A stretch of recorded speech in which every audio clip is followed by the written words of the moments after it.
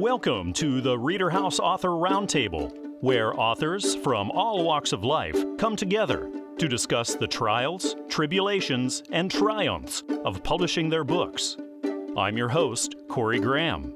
Join us here every Friday night at 8 p.m. or listen anytime via podcast at Spotify, Apple Podcasts, Stitcher, TuneIn, and PodServe, to name just a few.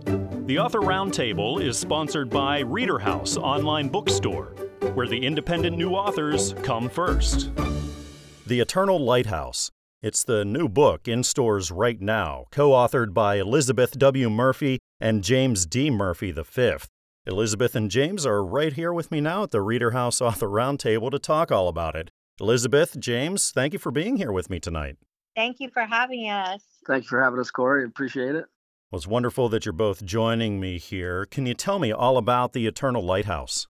The book is about someone that has dealt with early childhood trauma, losing a parent at a young age, being raised by a grandparent, and then how dealing with addiction can affect not only the person that's dealing with it, but how it affects everybody around them. It has heartbreak, and of course, it has a lot to deal with lighthouses and maritime living and that type of thing as well. But we really wanted to incorporate real life situations that happen to people and the addiction aspect of it and how that really can affect everybody in a family. Were those affected by addiction then the ones that you were reaching out to with this primarily? Not just that audience, but I definitely feel like if anybody has dealt with that or is currently dealing with that, I feel like that's something that they could really relate to in reading it. So how did the idea for this come about? When was that moment you said, I got to sit down and write this book and get it published? Well, we took a trip early in our relationship a long time ago when we were dating. Whitney started to look into lighthouses, and we like to travel. So, Elizabeth and I are basically, we go everywhere we try to. And an idea was try this lighthouse out. So we went down to one and fell in love with everything and the whole aspect of the maritime living and the way people are down there, just out for recreation and vacation stuff, but all the people that do everything they can, even in the off seasons and stuff like that. And one of the main characters is on the island and everybody knows who he is. And he's the one that's basically raised our main character and, shown him the way like everybody does that's born and raised and grows up on an island that has lighthouses. And we've just started going up and down the eastern seaboard, going from lighthouse to lighthouse, getting inspired by the people that work in the lighthouses, how they started construction with them. And it's kind of amazing how they're just what they've done for everything from vessels traveling in the night, people walking around, them just enjoying themselves. So it's just kind of things like that inspired us. Elizabeth, James, you co-authored this book. So tell me a little bit about what that dynamic was like.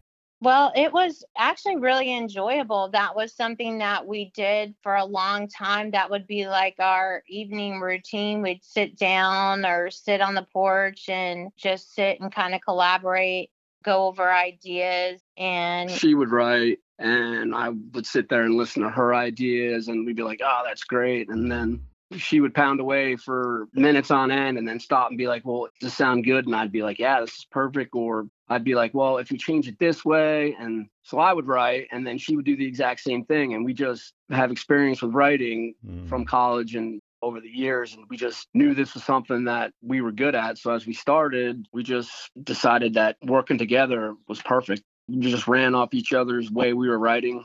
It was just something we did in the past time, and it was something enjoyable for us to do. Was this something that took a long time to do, or did this get through pretty quickly? It really took a long time. It took longer from COVID and the process of both of us working, yeah, we both family. Yeah, it was something that we did a lot of times when we had some extra time. So it did take longer than maybe it would take most people. And then we had an illness in the family that kind of took over for 6 months. And it was tough to write, but we fought through it. And it took longer than we wanted to, but we got it done the way we wanted to and not rushed it. And I know a lot of people are going to be really encouraged and helped out by this book. The title is The Eternal Lighthouse. It's written by Elizabeth W. Murphy and James D. Murphy V, and it's published by Fulton Books. Amazon, Barnes & Noble, iTunes, Google Play, traditional brick-and-mortar stores. You can get this book everywhere. Elizabeth, James, thank you again for joining me on the show. It was great talking with you and learning all about the Eternal Lighthouse. I hope we can do this again soon. Yes, thank you so much. Appreciate your time. Thank you. This book aims to help add up all the parts to see the whole picture, which is God. It's titled Let God Be True and Every Man a Liar. And the author, Lonell Stewart, is sitting down with me now to tell me all about it. Lonell, thank you for joining me here tonight. Well, thank you for having me. Can you tell me all about what readers can expect in Let God Be True and Every Man a Liar? Well, as mankind through science try to figure out his world himself and how it all came about, this book does not refute science, but demonstrates how the conclusions found from scientific studies reveal what God has already created. Those are the type of things that I talk about in this book. Lonell, what kinds of readers do you think would really be into this? First, my target readers are those who have a deeper desire to understand the correlation between how God can be the creator of the universe and the discoveries found in science about mankind and his world. Second, this book is a tool for the Bible student who seeks a better understanding of how God went about his creation. And third, this book is just good reading material for anyone who is interested in a different point of view from many of the discussions that has been presented before about God and his creation. It sounds like this might have taken you a long time to do, considering all the research that might have gone into it, Lonell. How long did this take? Mainly in my spare time from beginning to completion was probably about 4 years. And have you ever done anything like this before when it comes to writing a book and being published? Well, I wrote my first book, and it's called To God Be the Glory, Not Evolution. And so from writing that book, I felt like I needed to go ahead and give a little bit more discussion and more explanation about how God went about his creation and including mankind and his world. Lonell, whenever you put all that time and all that work into something like this, what's it like for you whenever you get the first copy in the mail, you get to hold that in your hands? It's this good feeling. I feel like I had really accomplished something, but, I was glad that I had something available that readers would be able to go out and read and at least think about God and think about their place in this world and in creation. Lonell, can we expect to see more books from you then in the future? Well, I've started to gather some thoughts on my next book.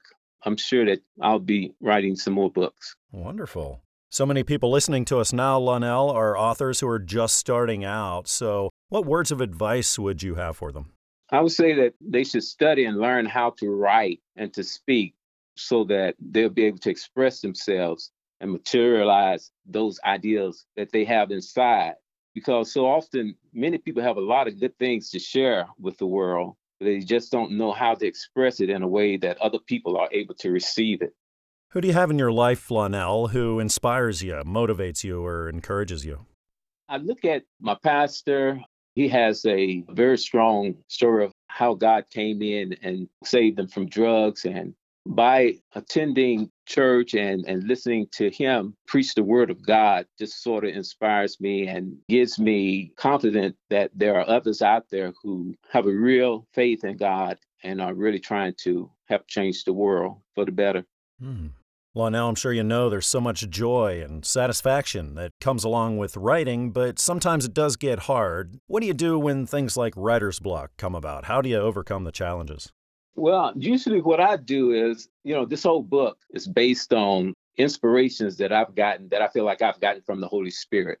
So when the Holy Spirit will give me an inspiration, I'll, jot it down in a notebook. And then after a period of time, I may come back and, look at that and see how I can incorporate it into my writing. If I have a writer's block or something, I don't just sit there and try to think of something.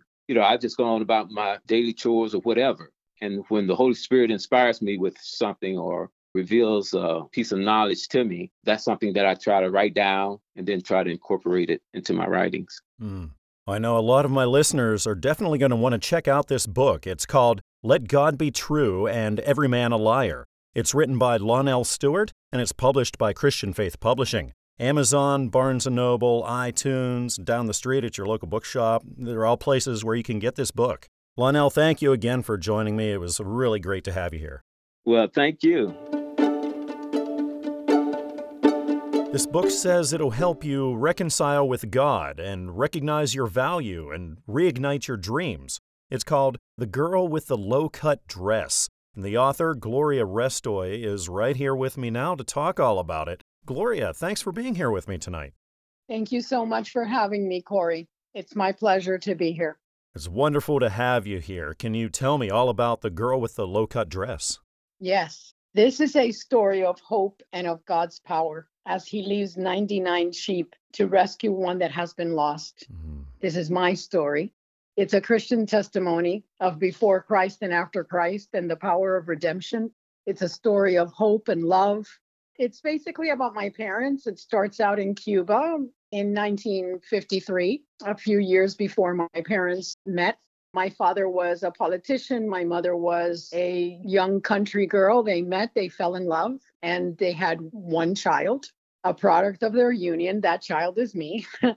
And I write about the different struggles that they faced as they came into the United States and how they tried to acclimate. They met certain people here that were not very good acquaintances. And as a result, they became drug dealers in the 1970s. And so the story unravels with my life living with them for a short period of time with my mother, because my father died when I was 10.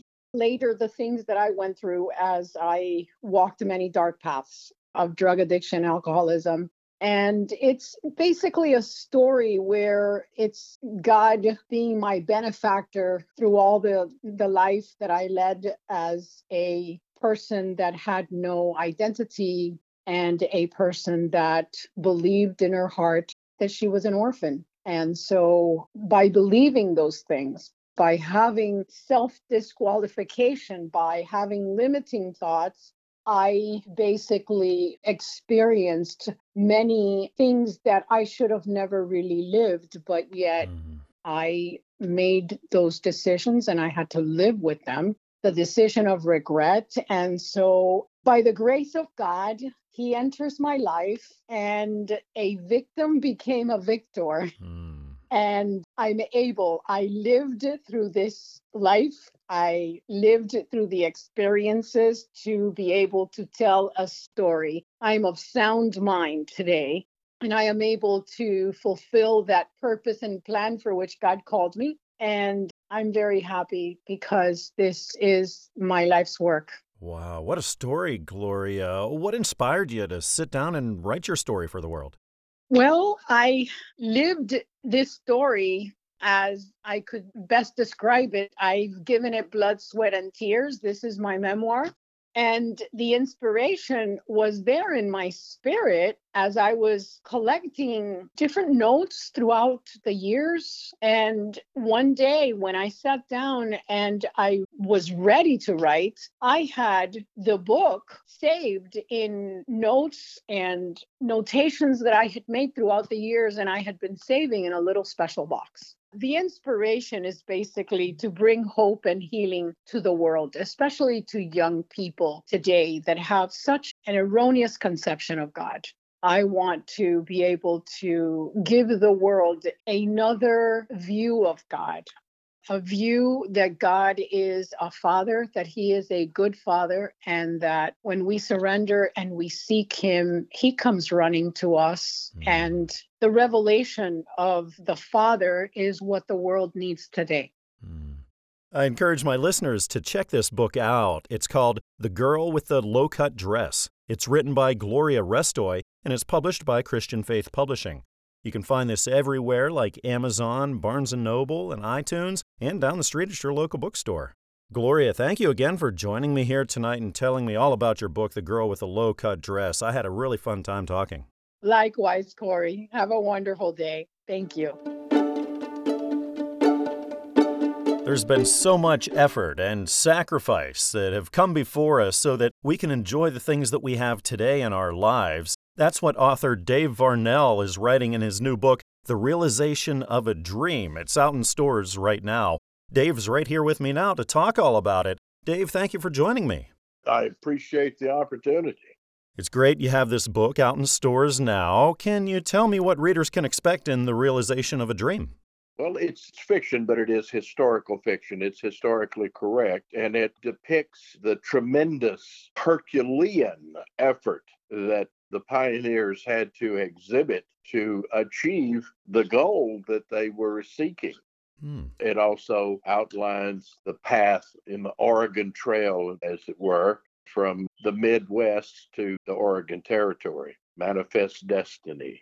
I know you've probably heard the old adage, there's no atheist in the foxholes. And these people were experiencing the same dynamic.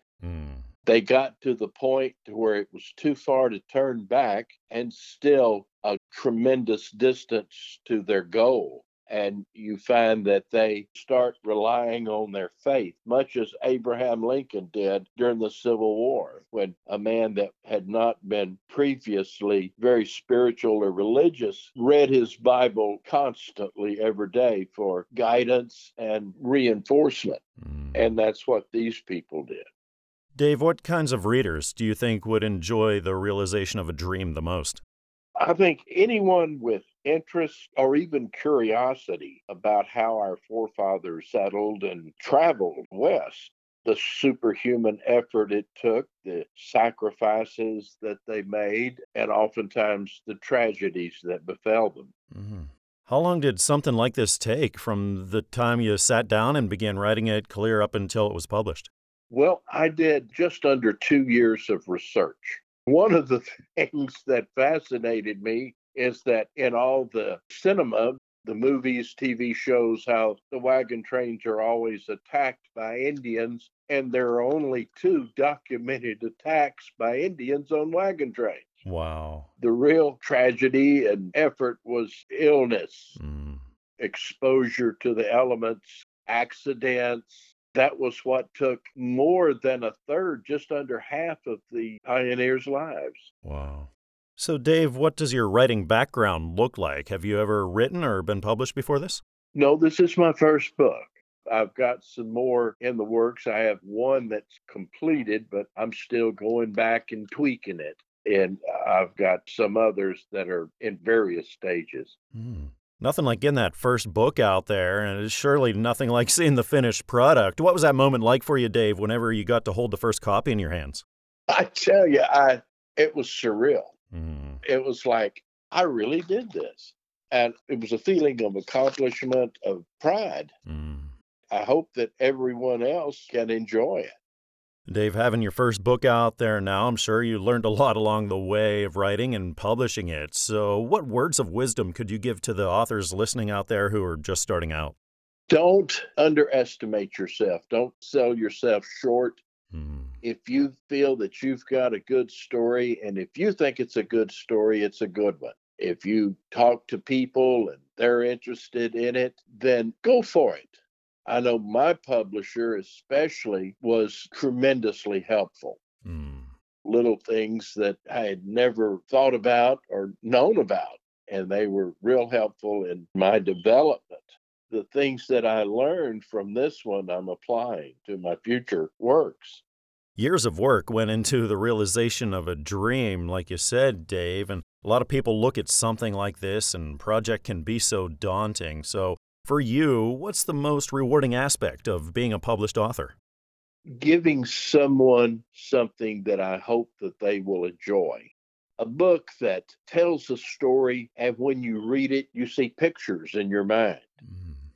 I know a lot of my listeners are going to want to check this book out. It's called The Realization of a Dream. It's written by Dave Varnell, and it's published by Christian Faith Publishing. You can find this online at Amazon, Barnes & Noble, and iTunes, and also down the street at your local bookshops. Well, Dave, thanks again for coming on the show and telling me all about The Realization of a Dream. It was really great talking with you. Thank you for having me. The title of the book I have here got me interested right away. I gotta know what this is all about. It's called The Girl Who Ate All the Rice in China. The author, Judy Heinman, is right here to talk all about it. Judy, thanks for joining me here tonight.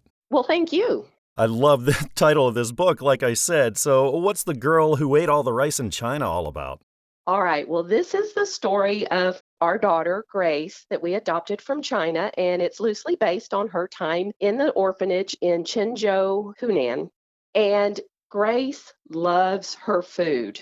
And, we've all heard the saying, you need to eat all your food because there are starving children in China. Well, we always felt like Grace was the reason that the other children didn't have enough. So that's how we came up with the title. Oh, wow. Have you ever done anything like this before when it comes to writing a book or being published?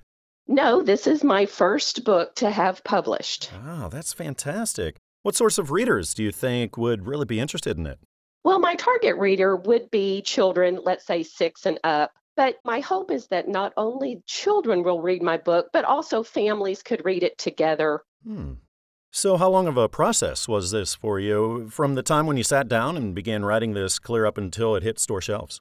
It took me maybe a day to write the story because I had a lot of notes from Grace's file that the adoption agency had sent me. And then I also had notes from our time in China when we were finalizing the adoption. I was able to talk with her caregivers and find out things about Grace while we were there. So after I had my rough draft going and sent the manuscript into my publisher, after that, it takes about 10 months. After all that time and all the work you put into it, what was it like the moment you got to hold the first copy in your hands?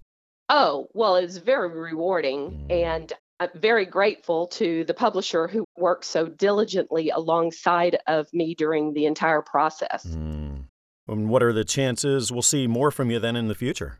Oh, well, I have another book that has already been published. It was actually my first book. It was called The Girl Who Wondered What's Out There. And that was loosely based on the story of our daughter, Alexis, and her time growing up in an orphanage in Changsha, China. Oh, wow. And then I have one more book because we have one more daughter from China. And I'm hoping that that will be published by maybe October or November of probably next year. Wow. Judy, looking back over all of this, what's the most rewarding part for you of being a published author? Well, it is great to have an actual book in your hand that has your name as the author. But more than that, I love seeing my daughter's reaction when they see the book and know that it's written about them. And then they have friends and teachers that have bought the book. That's always fun for them to say, this is my book. It's about me. Writing and publishing a book can be such a daunting thing to take on. A lot of people have trouble getting started with it. And a lot of our listeners are in that spot right now. They're authors that want to write their first book and want to be published. Judy, you've been through this a couple times now. What is your best advice for them? My advice would be write what you are passionate about. Don't do it for money or adoration, but do it because you have a story that you really want to share. It's hard to go at this kind of thing alone, Judy. Are there people in your life who knew you were doing this and could be there to motivate you and encourage you and back you up? Oh, well, certainly. Of course, my husband, he supported me financially during the publishing process. And then, of course, friends that encouraged me to keep going, friends that were with us when we started our adoption journey with our 3 daughters. And then, of course, the publisher, they're with you every step of the way, and they work very diligently alongside of you during the process because they want to see you succeed just as much as you want to succeed. Well, this is certainly a book a lot of people are going to be into. It's called The Girl Who Ate All the Rice in China. It's written by Judy Heinman, and it's published by Christian Faith Publishing. You can get this online at Amazon, Barnes & Noble, and iTunes, and then down the street, too, at your local bookstores. Judy, thank you again for coming on the show here. I had a great time learning about the girl who ate all the rice in China. I really enjoyed our time together. Well, thank you so much. I appreciate your time. I think we all have times in our lives when we feel like we're not worthy of God's blessings. And author Amanda Roberts talks all about that in her new book, Who Are You, Woman at the Well? Amanda is sitting right here with me now to talk all about it. Amanda, thank you for joining me at the show tonight. Well, thank you for inviting me.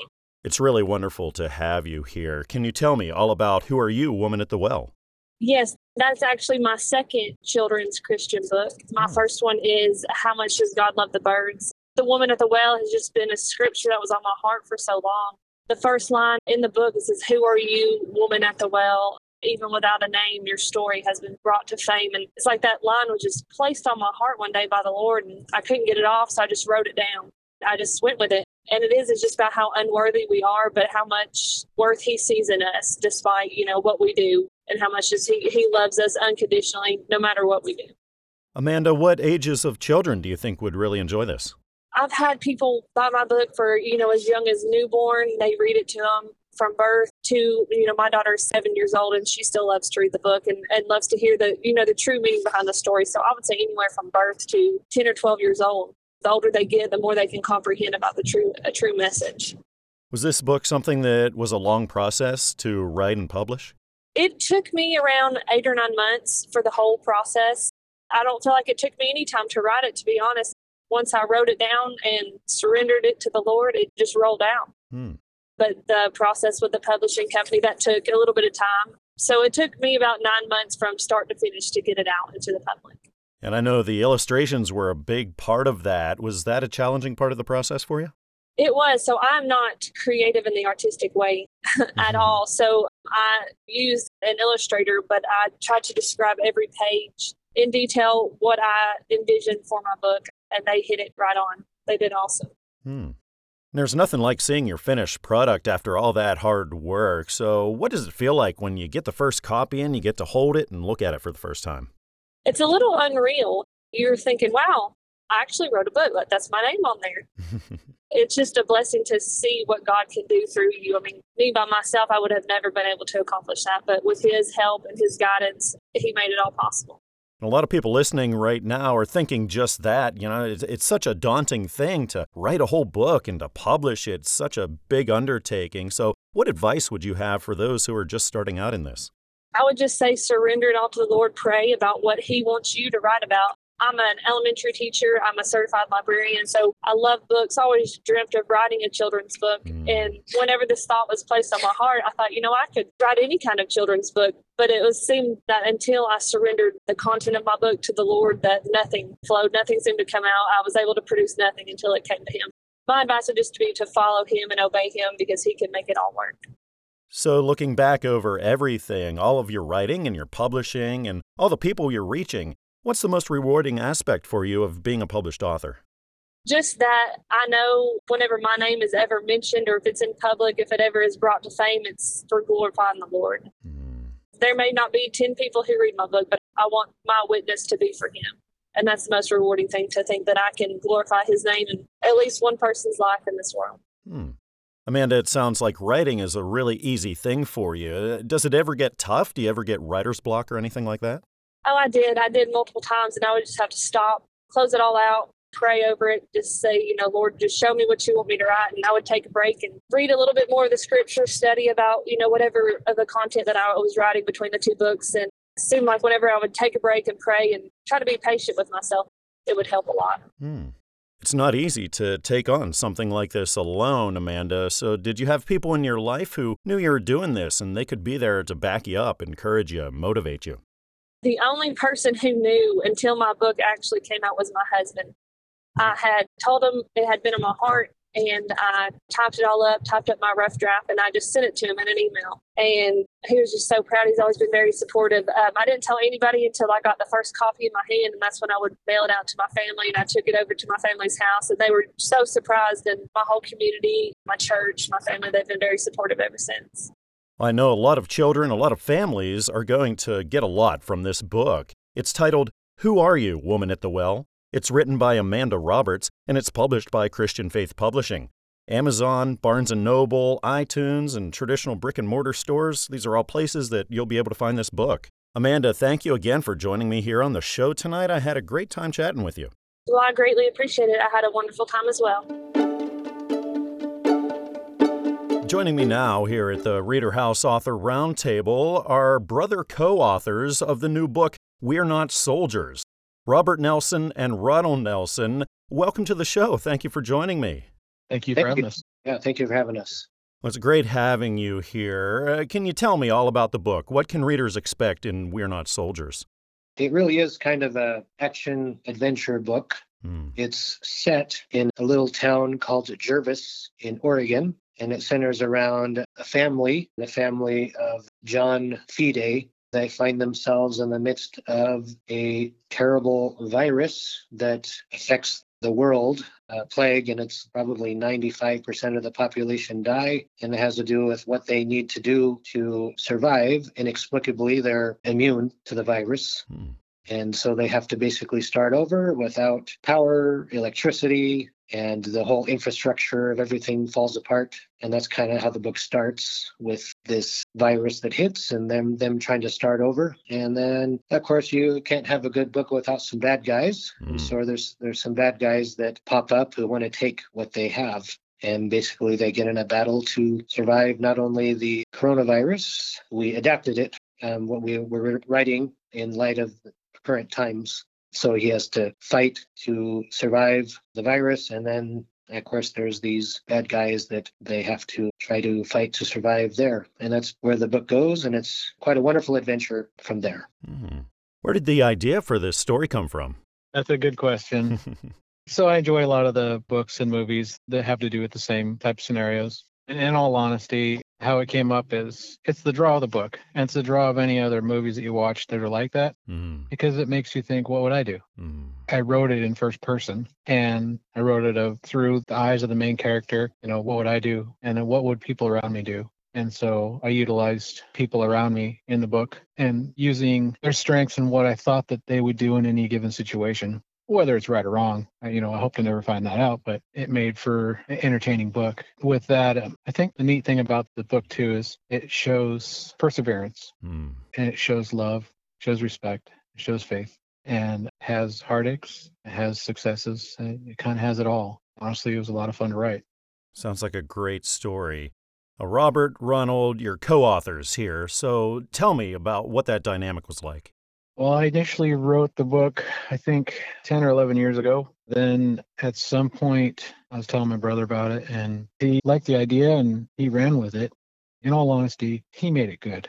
He rewrote it probably 3 or 4 times, came up with a timeline, changed everybody's names, and he just did all that detail work that made it really well. It made it really, really good and really readable. One thing I am proud of with this book is I don't like slow books. I usually give books about 50 pages to 100 pages, depending on the book. The way I intentionally wrote this book is for it to suck you in from the beginning to the end.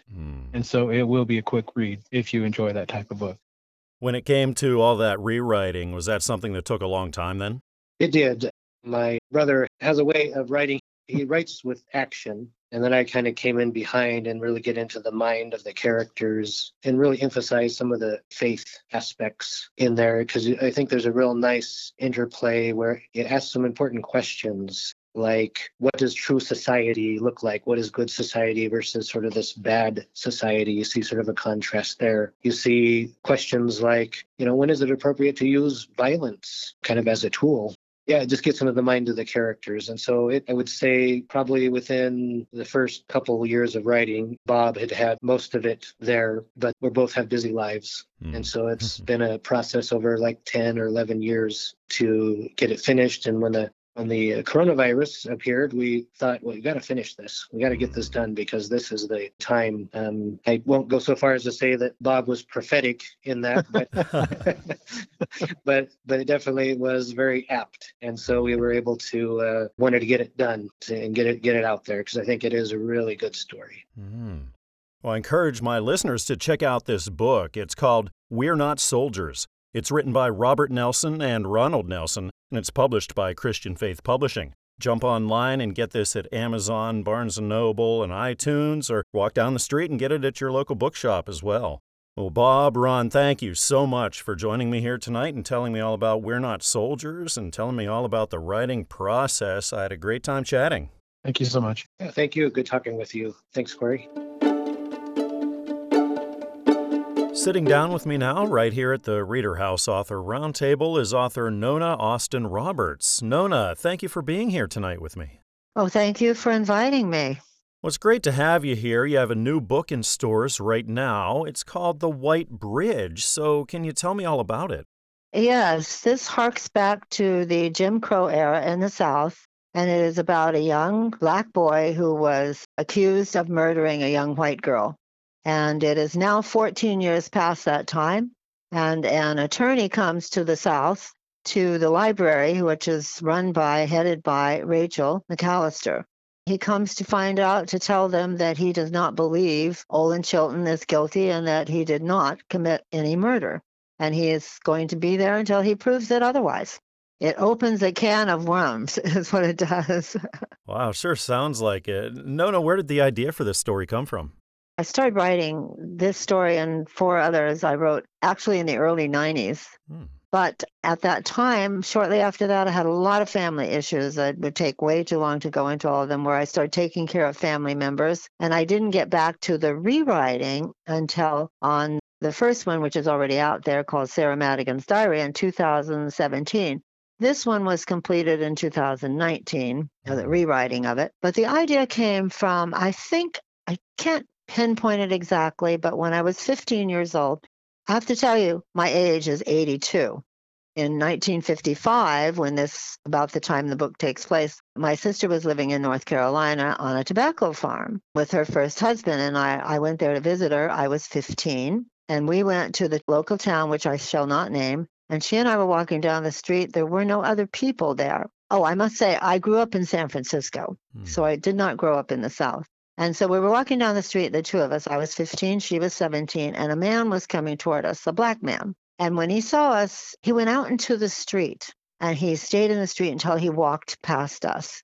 And she and I looked at each other, both of us, tears in our eyes, and didn't ever mention it again. But that stuck with me so much that I just felt like, wow, he was afraid of even coming near us, because we were 2 white girls. And so that stuck in my head. And I think somehow this book comes out of the feelings that I had back then. And my parents were wonderful parents. We knew about Jim Crow, but we didn't really know until she lived in that part of the country. And we used to go back to visit relatives. So it became a really important memory for me. And I think that maybe had something to do with it. I don't think I consciously thought of that when I started writing this story, but I think it basically had something to do with it. It was so astonishing to me.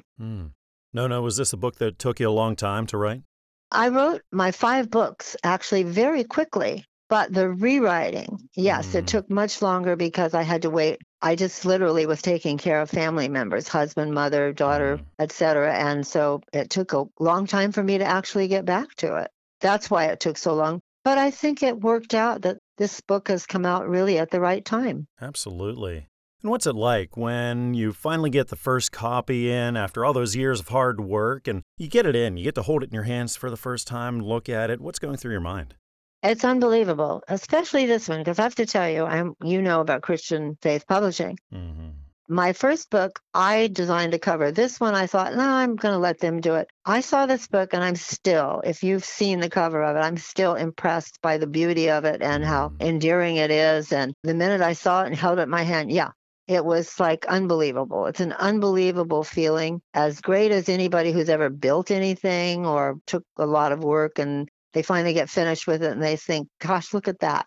It is never about money. In fact, I tell people, if you're going to write or paint pictures as an artist, if you do it for money, just give up right now. It's not going to give you any satisfaction at all.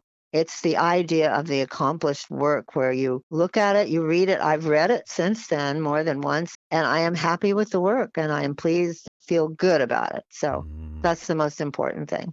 The book is titled The White Bridge. It's written by Nona Austin Roberts, and it's published by Christian Faith Publishing. You can jump online and find this at Amazon, Barnes & Noble, and iTunes, or you can go down the street to your local brick-and-mortar store and pick it up as well. Nona, thanks again for joining me tonight and telling me all about The White Bridge and about how you write. I had a really nice time chatting. Thank you. I did too. I appreciate it.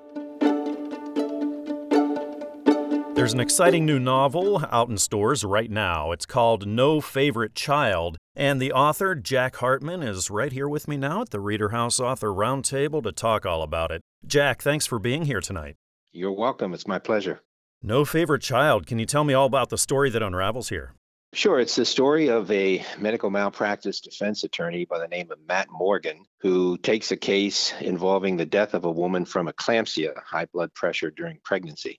During his defense of the hospital and the doctors, he comes to believe that the woman's husband may have been involved in her death. So he pursues down that path. And for a medical defense issue, he contacts his high school friend, John, who is an obstetrician, for an expert. And the complicator is that Matt has history with John's wife, Lindsay, and has been obsessed with her since they were all in high school together. So along the way, Matt comes in contact with another woman who it turns out may have some information and contacts that would help him get ultimate justice against the husband. And it all leads to a trial in which all the subplots and plots collide. And you wonder whether Matt can win the case and not lose himself. Wow, sounds fantastic. Jack, how'd you get the idea for this story? Well, I lived that life. I was a medical malpractice defense attorney for over 20 years. I had a lot of cases like the ones that were in here, and had a lot of relationships with plaintiffs' counsel and insurers and defense counsel and courts like the ones that are in here. And I had a story to tell. Eclampsia is a particularly exciting subject matter to address because it has all kinds of ethical and moral, legal, and of course, medical issues. And I thought if I benched that up against an attorney who was willing to push the limits on those things, I could weave a pretty interesting tale. Oh. So how long did this take you from beginning to end, from when you first started writing it out until it hit stores? Well, that's a long process. I first wrote it in 2006. It took me only about 6 months to write it, but then it had a long shelf life for all kinds of reasons. During the COVID time frame, I made a commitment to myself that I was going to publish it, finish it, and be able to hand it to friends and colleagues and hopefully get some people to read it. But the process originally was about a 6-month creative process. And is this your first venture into the whole arena of publishing and writing and things? It is. It's my first novel. I've written plays, mostly one-act plays along the way, and short stories and poems. But this is my first effort to publish something. Wow. Then after pretty much the decades that went into this, how was it that first time you got to hold the first copy in your hands? What was that like? Well, it was pretty exciting. It was fulfilling. One of the reasons I made the commitment to finish it is I had written it when I was retired the first time as an attorney. One of the reasons that kept me from finishing it was I went back to work in the middle and didn't have the time. So once I realized that I could do this and get it to that point, it was pretty exciting to be able to say to all the people that knew I had written it for all those years, yes, you want to read it? Here it is. And how about a sequel? Have you thought about that? Well, one of the other things that happened during all that time was I wrote a sequel and actually had the two books put together in my head for a while as well. And that was one of the other processes that I had to go through, was to separate them back out, edit them, and create this one back to the original version. So there's a second one out there, and we'll see how this one is received, and we can always put a sequel together. And I've lived enough of this life to be able to put a prequel out there too. Fantastic. So what advice would you have now? You know, a lot of our listeners are aspiring authors. They want to get their first book out too. What's your best advice for them? Well, in my case, I believed in this story. It was a story I wanted to tell. It's an authentic story. It's a real story. It's not a biographical novel by any stretch of the imagination, but it tells a real life story about the kind of life that a medical malpractice attorney lives. And I stuck to that, and I took a lot of advice, but I left it at wanting to commit myself to the story I wanted to tell. And that's what you should do. So what kinds of readers do you think would really be into No Favorite Child? Well, it's a medical legal thriller by definition, so there's a little bit of law and medicine in it. And what I found from the readers so far is those with that background find it particularly fascinating. But I think anybody who reads a Grisham novel or that kind of a novel where there's a interesting and intriguing plot twist and storyline will hopefully find this a good journey. I've gotten a lot of positive reviews so far. I encourage my listeners to check this book out. It's called No Favorite Child. It's written by Jack Hartman, and it's published by Fulton Books. You can pick this one up anywhere, like Amazon, Barnes & Noble, iTunes, Google Play, traditional brick-and-mortar stores, anywhere you shop for books. Jack, thanks again for joining me here tonight. I had a really nice time talking with you. So did I. Appreciate your interest and hope everybody has a good read. Sitting down with me here right now at the Reader House Author Roundtable is author Amy Wilkerson. Amy, thank you for joining me here tonight. Yeah, thank you so much for inviting me. It's really exciting. You have a new book out now. It's called Being Adopted. So could you tell me a little bit about it? Yeah, so it is a children's book written for younger adoptees. I didn't feel like there were a ton of books out there that were really representative of the adoptee experience through the lens of an actual adoptee. And so I wanted to give voice to that population and support to younger adoptees. Have you ever done anything like this before when it comes to writing a book or being published? No, this is my first time. Oh, congratulations. How long did this take you? The whole project took roughly a year from the time I had put everything down on paper to working with my illustrators to getting everything published. Amy, was there anything in particular, maybe an idea that came to you, something that happened in your life that sparked you to say, hey, I got to sit down and write this and tell the world about it? Yeah, so I'm actually an adult transracial and international adoptee. I was born in Santiago, Chile, and I was raised in Milwaukee, Wisconsin. And I'm a clinical therapist, and I'm in private practice, and my entire career has been working within the foster care and adoption world, within child welfare, working with families. And now that I'm in private practice, I still work with the same population. I would say about 95 to 98% of my clients are adoptees or adoptive parents. And I just really wanted a tool that they could use where kids felt represented and where parents had a guide to kind of how to have some of those tougher conversations. There's a parent guide in the back. So I wanted it to be not just a story, but a tool that families could use.